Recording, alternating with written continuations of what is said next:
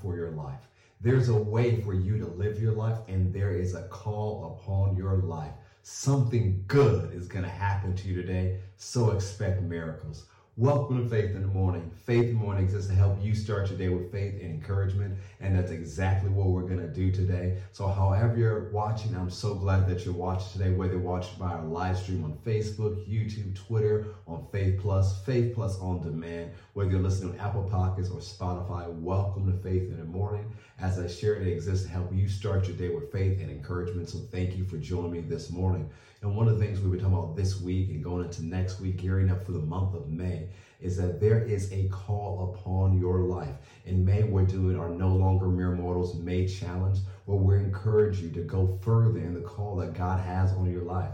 And the challenge is three things. Number one, pray the Ephesians 1 prayer for yourself every single day. And next week, we'll share why that's important. Number two, read a chapter of Proverbs every single day. In the month of May, there's 31 days and there's 31 chapters of Proverbs. So on May 1st, you read Proverbs chapter 1. On May 2nd, you read Proverbs chapter 2, and etc.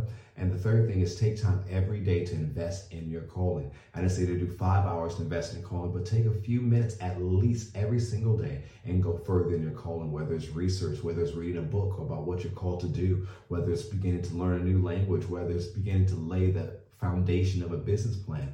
Whatever it is that God has called you to do, we're asking you during the month of May, take time every single day to invest in your calling. That's our No Longer Mere Mortal May Challenge, and we're so excited about it. We believe you'll receive fresh insight. And one of the things we're also doing in the month of May is that we're going to text encouragement throughout the month to encourage you to go further in your calling. And so if you want those encouraging text messages, you can sign up for them. You can just text INVEST to 770-756-8539. If you want to, you can text INVEST to 770-756-8539. That's text INVEST to 770-756-8539. Let's get into the scripture again. Once again, go with me to Ephesians chapter 2, verse 10.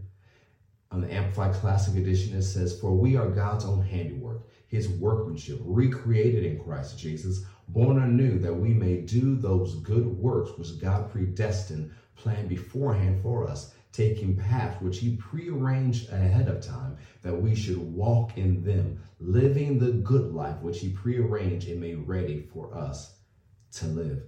And so one of the things you heard me as I started today's podcast devotional is there is a path for your life. There is a way for you to live your life. Those two statements, those first two statements, we'll see a lot about in the book of Proverbs when we read through it next month. It talks about the way we should live.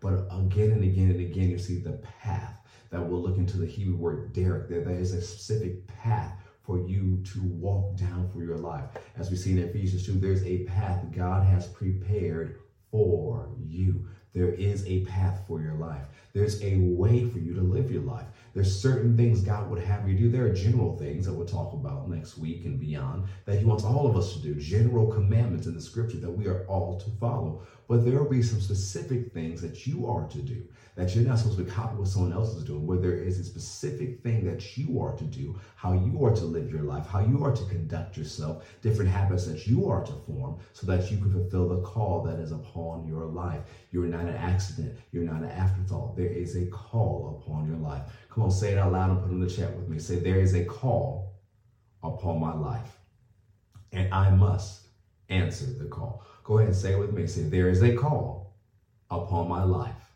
and I must answer the call. One more time. Say, there is a call upon my life, and I must answer the call. When you answer the call, you're saying yes to the call. You're stepping out on the call. You have to realize there is a path for you to walk down. And while you go down that path, there are different seasons. There are different phases. There's different things you do on the path.